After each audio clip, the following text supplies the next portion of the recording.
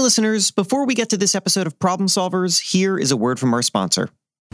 Hiring great employees and keeping them is part of the growth plan for your business. TriNet offers full-service HR solutions tailored to small and medium-sized businesses so you can retain talent and grow. We're talking about access to top benefits, help with compliance and payroll, even when your team is remote or out of state.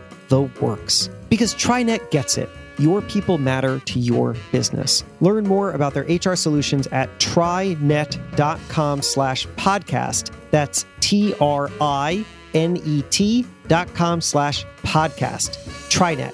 Incredible starts here. And now, on with the show. From Entrepreneur Media, this is Problem Solvers, a show in which entrepreneurs do what entrepreneurs do best: solve unexpected problems in their business. We were completely wrong. And I'm just like, it's not selling. It was like we have to start from scratch. I'm Jason Pfeiffer, the editor-in-chief of Entrepreneur Magazine.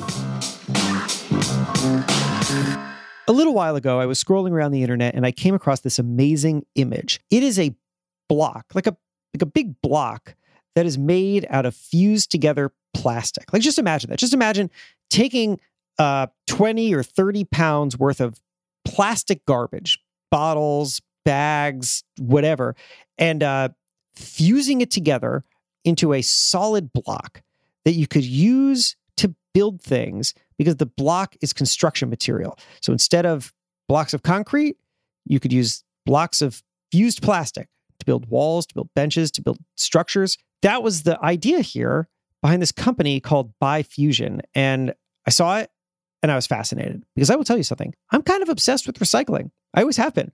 When my wife and I were traveling in Asia for a month and I couldn't find recycling bins, I literally collected all the paper that ever came across us, all the newspapers we bought, all the anything. I can't remember what else I acquired. Somebody would hand us a piece of paper, receipts from hotels, whatever.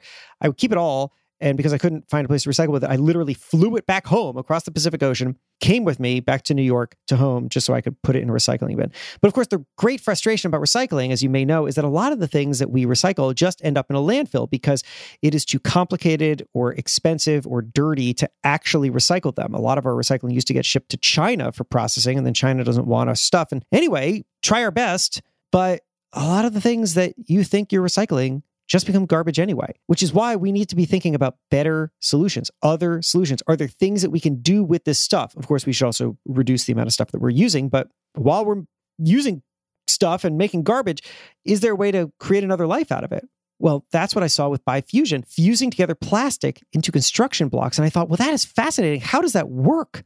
Which is why I called this person. Hi, I'm Heidi Kajawa. I am the CEO and founder of Bifusion. Bifusion is based in California, but Heidi gave me a little Zoom tour of the place. It was pretty awesome, actually. So we just got a big shipment of material. Here's a bunch of blocks. Oh, yeah. Go out. Another big material. Here's some raw waste. I do not have the technical vocabulary for what I was seeing, but I will tell you in my layman's terms what I was seeing. So I was seeing piles of raw waste, just plastic garbage going up this conveyor belt and then going into this machine where a few minutes later it out is spat this block just dripping water. So we're the only system in the world that can take it right out of the Pacific Ocean and make a block out of it. This is the next block that's going to be made. That's a lot of plastic. It's 22 pounds. 22 pounds of plastic makes 22-pound block. So fascinating, right? Now, to be clear, it is very early days for Bifusion. It is currently making walls, furniture, small structures. Its work is starting to appear around the country. There's a park bench installed in Boise, and then projects in Tucson and Los Angeles. And anyway, I had a lot of questions. Where does this kind of technology come from? How do you actually make money off of it? Who is the customer? How difficult is it to raise investment dollars for something like this? And Heidi was very happy to patiently answer all of my questions, even though when I called her, I will be honest, and as you will hear, I didn't really know that much about the business. sometimes I just reach out to somebody and I say, you're doing something very interesting. Can you explain it to me? So what I'm going to play for you is our conversation as I try to understand Bifusion. It is, I will cut to the end here. It is a really interesting company with a really interesting idea. Heidi will explain it better herself, but the idea here is not actually to sell the blocks. The opportunity that Heidi has identified is to sell the machines, to municipalities, to waste management facilities, have them now be able to do something constructive and also monetizable with their waste. So how does this work? And how can we try to turn more of our plastic into usable construction material? That's what's coming up after the break. Who doesn't want to do right by the planet? Well, one of the easiest ways is to use paper, and another is to choose products that come in paper-based packaging. Because paper comes from trees, a natural and renewable resource. And here in the US, private forest owners carefully maintain healthy forests and their habitats to provide our essential paper products. And those products can be recycled up to 7 times. Thanks to innovative design solutions, everyday items from cosmetics to liquid detergents are now using paper-based packaging, making it easier than ever for consumers to do good for the planet. And the same goes for business owners. Choosing paper-based packaging materials is a great way to take the sustainable path forward that also gives back. So choose paper and help America's forests thrive. Learn more at howlifeunfolds.com. All right, we're back talking to Heidi Kajawa of Bifusion about the origins and the business behind this really fascinating idea. And Heidi said to really appreciate this business, you have to start at the beginning, both for her and for the idea itself. I grew up with a hammer in my hand, not necessarily a Barbie doll. So I've always been building stuff. I love it. I remember some of my earliest memories as a little girl were on the floor in my grandpa's factory with a hammer, scrapping around for scrap metal and wood to build something together, put something together. But I realized early on that that's probably not a good career path back in the 70s and 80s for a girl. So I decided to do something else that girls didn't do at the time and just root myself in technology. But I never dropped the hammer.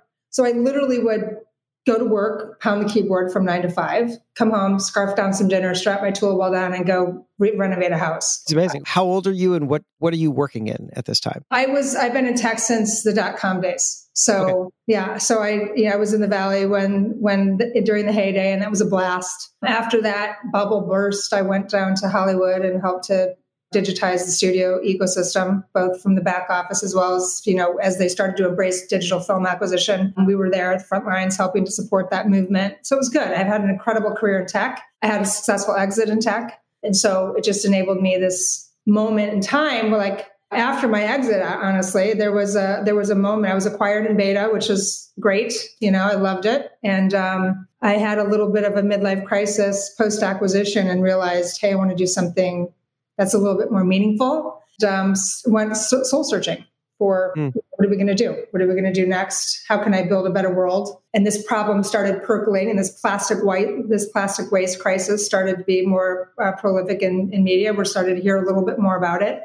This was back in 2015, 2016. Long story longer, I met with some people who knew about this company that was in insolvency, and a patent had been abandoned. So we revived it and got to work. So Bifusion was a solution that somebody had kind of tried, patented, and then didn't do anything with? Yeah, back in the early 2000s. They just, wrong time, wrong place, wrong ideas. But something was right. But something was right. So yeah, we took that and decided to do a little market research, see what was going on. And can you tell me a little bit more about that process? Because that actually is a pretty perfect problem solver subject. You identified an interesting solution that had failed for one reason or another. How do you go about figuring out if there's a there for you? How do you understand that this didn't fail because the idea is not workable, but rather because the execution didn't work? There was a little bit of both that happened. Okay. The execution was wrong, but the idea was only half right too. So there was market research. I mean, at the time, that's when social media just started to become more of a tool as opposed to just a time waster, right? Like we could actually reach a lot of people to tap into their interest. That was also the time where you could rally around a topic in platforms like Indiegogo and, all of the crowdsourcing things. And so we opted to tap into those platforms to see if the world was ready for it now. It was, we use it as market research. So we invested a little money and put some stuff out into the universe, and to see if people would react to it? Just to see if they'd react to it. Yeah. Like what? Can you give me an example of what went out into the universe to see if people reacted to it? Well, we knew that we had the capability. There was a proposed conceptual capability, I'd say, because we never saw it. It was a piece of paper, right? So it was a proposed. So the previous company had never actually gotten to the point of like sort of manufacturing. No. Oh, okay. They had a prototype, and it kind of worked. But okay. Not really, but they were smart. I mean, they patented the idea. So like I said, okay, well, let's just take this idea and run with it and see what happens. And let's make it work for mass scale if the world's ready for it. So we literally invested in some money, told our story, stuck it on Indiegogo, not necessarily looking for cash, but more as a platform to be very specific and targeted in our mission around plastic waste and environmental, how the solution could solve for that problem. And we told the story, like you were mentioning early on, Jason, plastic is not created equally. It's super complex, which is why this problem is really broken. So is there a way, would people react and get on board with doing something if they realized that their efforts were tangible and went back to the communities that they resided in? And so that was really the message that we put out into the universe. Like, plastic's not always created equal. This problem, we need to think differently about it. Let's get the plastic waste out of the universe. Let's block it for good. It's a good use. And what's the world think about it? So it was really great. It was a great exercise. It definitely underscored that now was the time to do something, that people would react to it. We went viral pretty quick. Didn't raise a ton of money, but the message wasn't really about that. It was more market research. But it did enable us to buy our first boiler, which was great. Okay. Need that. Yeah, so that was cool. So once we realized that there was a need, then, I stuck our engineering hats on and started cutting steel in 2017. Wow. This is an interesting moment, right? Because you have an intriguing idea. You want to gather a sense of whether or not people will respond to this idea, whether there's a kind of marketplace for it. You're not going to invest in building everything out just yet. How much did you feel like you needed to show, and how much did you feel like how much needed to exist for you to feel like you were able to communicate the potential of this and to feel like you actually could execute on its potential before deciding to go full into it? That's a really interesting question. All I ever saw in the very beginning was a really old prototype block. That was basically the only tangible thing that we saw. So I said, well, if this can happen, I know I can make that better. So there was never really any doubt that we couldn't do this. It was just, how was it going to be executed and what's the kind of team that we needed to do to pull together. And we knew it was going to be an uphill battle because on the investment side, primarily because waste management and construction are two massive industries that VCs typically never invest in. Never. Manufacturing is in the pits, never typically invests, never sees VC money. Yeah. So fortunately, because I was just coming off an exit, I was able to bootstrap it all through those R&D. I took on the burden of the technical risk. And it wasn't until we got to mass manufacturing and this commercialization stage we're in now that I felt confident that, the VC community would take us seriously. And we've proven out our market and driven up our demand. And the world needs us now more than ever. And I've mitigated the technology risk. And so now it's time. Let's go fast. What you're describing there reminds me of a conversation that I feel like I hear pretty frequently, which is here's the question, where is the future? Where are the exciting things? Where are the new focus of energy? And the answer that I hear from that all the time is they're in the really boring spaces. They're in the places where there is no innovation, where nobody's touched it. They're in manufacturing and transportation and insurance and this stuff that's just not buzzy at all. And no VC cares about it and nobody's going to write about it. But that has infinite white space because people are.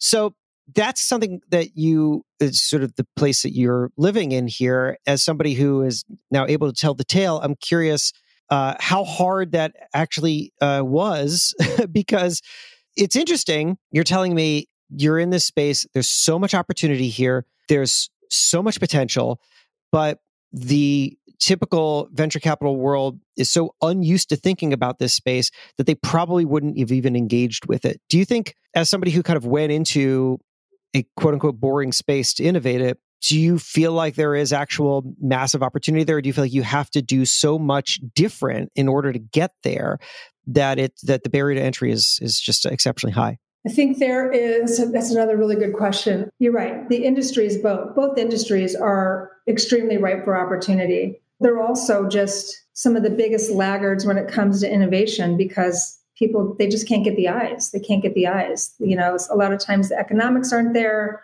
or it's just not a sexy space. I think it wasn't until maybe the last 18 months, to be honest with you, when climate started an ESG focus and corporations were getting pressure not only from consumers of their product, but now stakeholders demanding transparency in this space. It wasn't until ESG started to become more of a boardroom discussion and that VCs started to say, okay, I guess we have to start focusing on this. Now, especially with new regulations coming out, there's been an increase in regulation on producer responsibility. So now the government's starting to come and apply pressure to corporations about transparency. And now more than ever, I think they need something tangible. I don't know if you remember back in the early 2000s or even late 90s when everybody's like, we're going paperless, we're changing light bulbs. And everybody's like, whoopee-doo, what does that mean for me? Like, it's too hard to measure the impact on that. And now they're just throwing money into the wind to these funds and they're like, nothing's really happening. And so they've got to take action now and people are demanding it. They're getting pressure from everywhere. Government regulations, there's threats of that. There's more regulations coming down the pipe there. Their communities are demanding more of them and their stakeholders and their customers are demanding more. So they've got to do something. And it wasn't until that moment that there started to be a shift in the investment communities. That's interesting. So the place that question of mine came from was seeking advice almost from someone who, like you, who are many steps into this journey, for someone who might be on the outside looking in and thinking, I would love to figure out the white space in some other place that hasn't been traditionally invested in, and what does it take to actually do that, and what are the things that are required that might be invisible. And the answer that you gave me, I sort of going to state it back to you in a different way just to see what you think. The answer that you gave me is like, to make this really work, you need a combination of a space that hasn't been, a space in desperate need of innovation, but also a growing ecosystem and demand for some kind of change in that space, so that when you come along with a solution, there are enough people who say, aha, I'm aware that there is a problem here, and therefore I'm more excited about your solution. Right. Do you think that's right? I do think it's right. We've seen that case to be true across anything, even in technology. So when we were driving for change and, the problem leads the solution, not the solution doesn't create the problem, so there's got to be this balance. You can build something that you think solves a problem that may exist and go pound the pavement. And if it doesn't exist, it doesn't exist. It wasn't until we saw the tsunami coming with all of these other factors in the plastic problem. Waste management's always been broken. This problem has always existed. It's just been compounded over time. And we've been moving trash around the world for so long. It's just ended up in the ocean because, of course, it's going to fall off the ship. Of course, they're going to cut lines and it's going to commingle and capture everything. It's a net, of course this is supposed to happen. Right.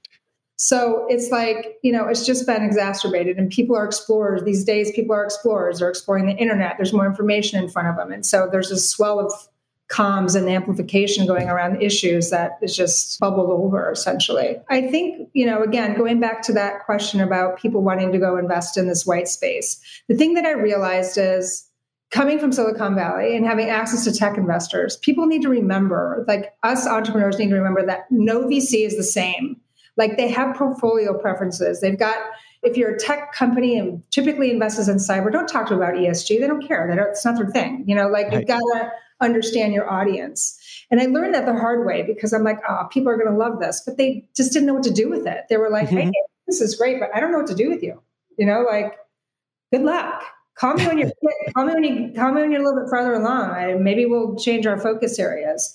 And there hasn't really been a lot of VCs who have put their pole in the ground and said, I'm investing in this because I care about it and I want to make a difference. Everybody's looking for the tech unicorn. I think that's starting to shift too. The shift of the private-public partnerships and, climate-focused investments and ESG reporting and transparency. I mean, that's definitely new. That's the new buzz right now. And it's taken a long time. It's taken a long time to get there. We're going to take a short break. And when we come back, there is so much more to the story of Bifusion. How are they building this business? Where is the marketplace opportunity? How are we all going to have structures made out of fused plastic? Coming up after the break. Are you a small business owner? Did you know that Visa's online small business hub has tools, discounts, and resources to help you run your business? So whether you're a business beginner or an entrepreneurial expert, find the solutions, tools, and tips you need to help take your business to the next level. Plus, if you have a Visa business credit or debit card, you can get access to cardholder benefits like Visa Savings Edge, a savings program which can help you save on everyday business expenses like office essentials, travel, and more. When you enroll your Visa business card in Visa Savings Edge, you'll have access to valuable offers which can help turn qualifying business purchases made with your enrolled Visa business card into savings for your business. Learn more at visa.com/smallbusinesshub. Once again, that's visa.com/smallbusinesshub. Visa, a network working for everyone.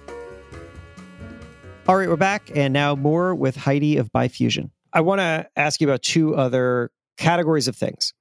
Number one is the other side of this business, which is after the thing has been manufactured, now you've got to get it into the building industry, I suppose, the manufacturing industry in some way or another, which means probably a lot of education and creation of a different kind of market. And I'm curious what that's been like. And then after that, I just have a whole bunch of questions about how this thing actually happens. You actually make these things.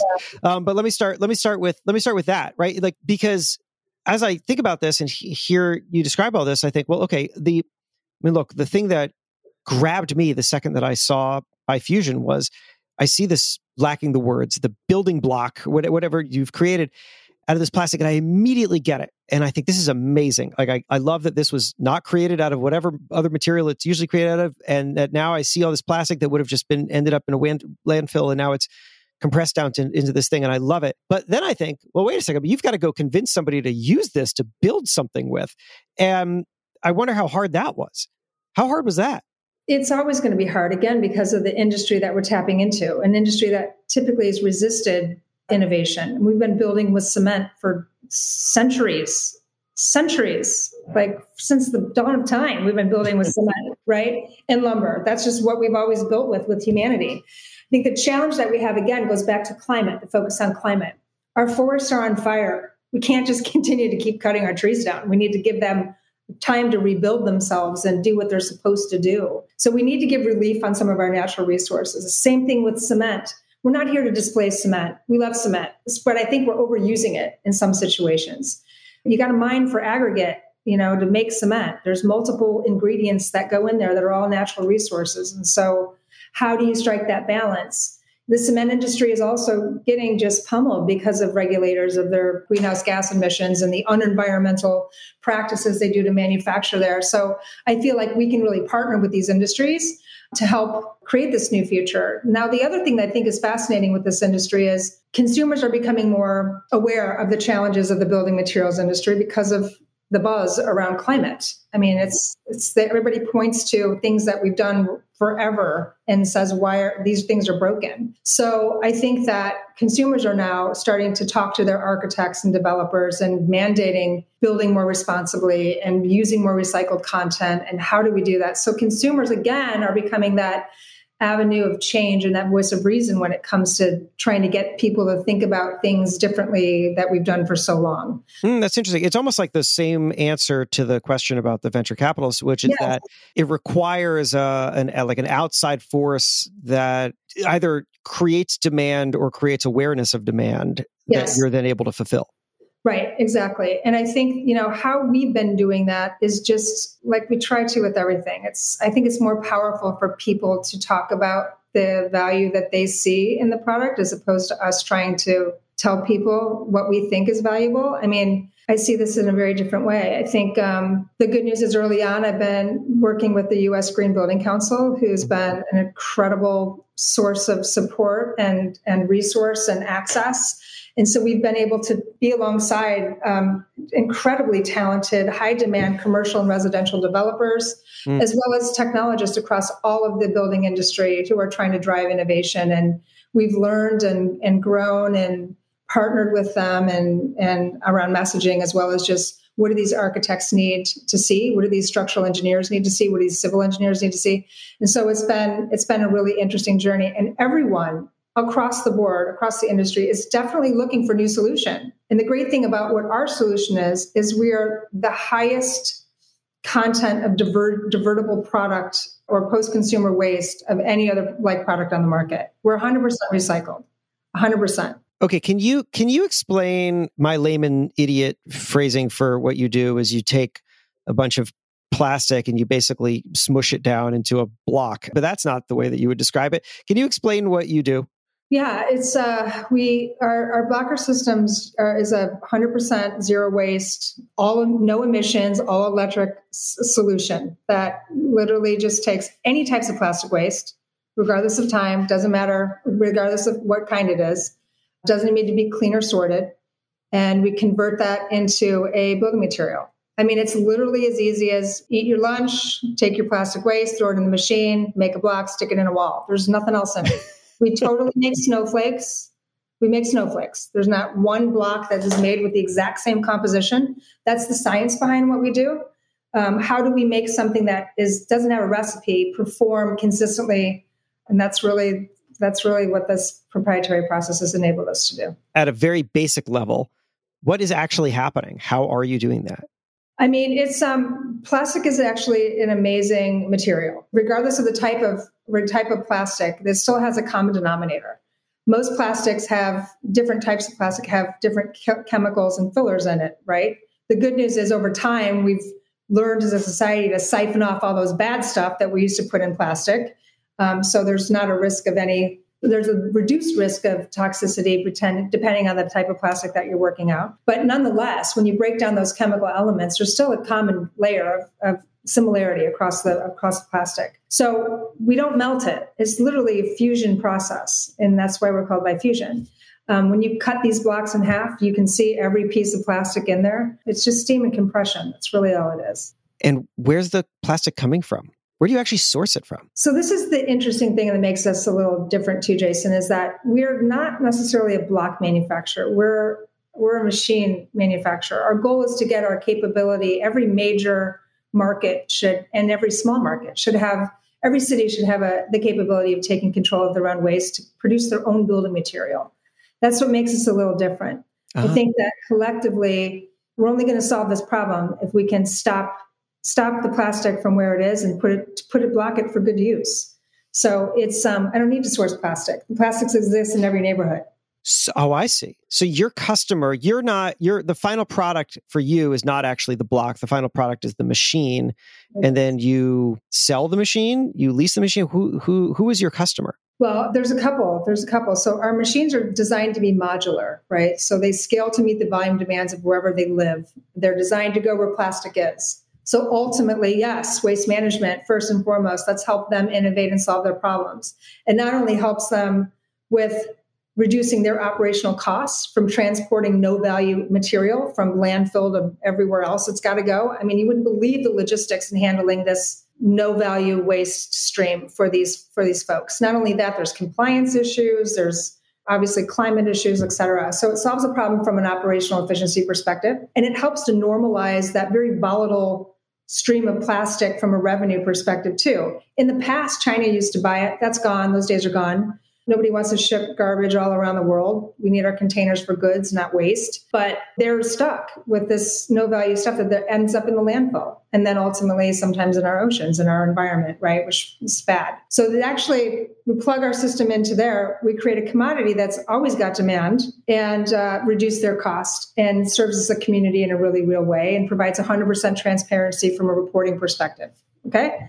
So there's waste management. Obviously, there are municipalities that actually handle their entire waste management curbside recycling programs. So we're working actively today with mayors and governors, very environmentally focused populations and communities, which gets me so excited that political leadership is taking really strong stances on solving this problem. For municipalities, it not only solves the problem of plastic waste, but because we're literally creating like an adult Lego, anybody can build with this stuff. Construction labor alone is a high cost of building. So if cities are able to create a new jobs market to solve some of their community efforts around infrastructure rebuilding, which, by the way, there's a big infrastructure build sitting on the Hill right now, as we all know. Mm-hmm. So we saw with the pandemic, there's been a shortage of building materials. So let's give them the ability to create their own building material and put their people to work and keep up with the infrastructure demands of those communities. So cities, another big market for us. And then, of course, there are major corporations out there with high concentrations of plastic. I mean, just think about, because we're modular, there's a blocker system at every airport. Imagine that. At the back of every distribution center, where there's high concentrations of film and flex packaging, which nobody knows what to do with. They're just creating a product out of their waste, and then they have a warehouse right there. So then they can distribute it right out of their own place. So distribution centers are ripe for it. Universities are ripe for it. There's even just imagine the corporations that can actually do that. The thing that makes me excited about the corporation side is we're working with some, again, amazing corporations today who our system enables them to actually sponsor machines for their local communities because their price point. So it's a service model. So it's easy for them to say, I don't have enough for my own waste, but I know my city's struggling. So let me sponsor a machine for my city. And then everybody wins. And after that, Heidi gave me the tour. So let's end with a little moment from that. So this is going to spit one out any second. So this is our small unit. So this guy in normal production eats about 45 tons a month. Oh my gosh. Yeah. Ooh, there it goes. Yeah. I'm like, here, thing is opened up. Here's a guy coming along with a pole or something. And there it is. And now there's another block, 22 pounds of plastic. This is so cool. And that's our episode. I would love to hear what you think and maybe even about a problem that you solved. You can find me at my website, jasonfeifer.com, JASONFEIFER.com. Also, I have some more useful stuff for you. I write a newsletter about how to future-proof yourself and become more adaptable and optimistic. I would love for you to sign up. It is at jasonfeifer.bulletin.com. Also, check out my other podcast. It's called Build for Tomorrow. In each episode, I take on some belief that we have that holds us back from progress and show you why it is not as bad as you think. Problem Solvers is a production of Entrepreneur Media and comes out every Monday morning, so make sure you're subscribed so you don't miss an episode. Thanks to Deepa Shah for production. My name is Jason Feifer. See you next week.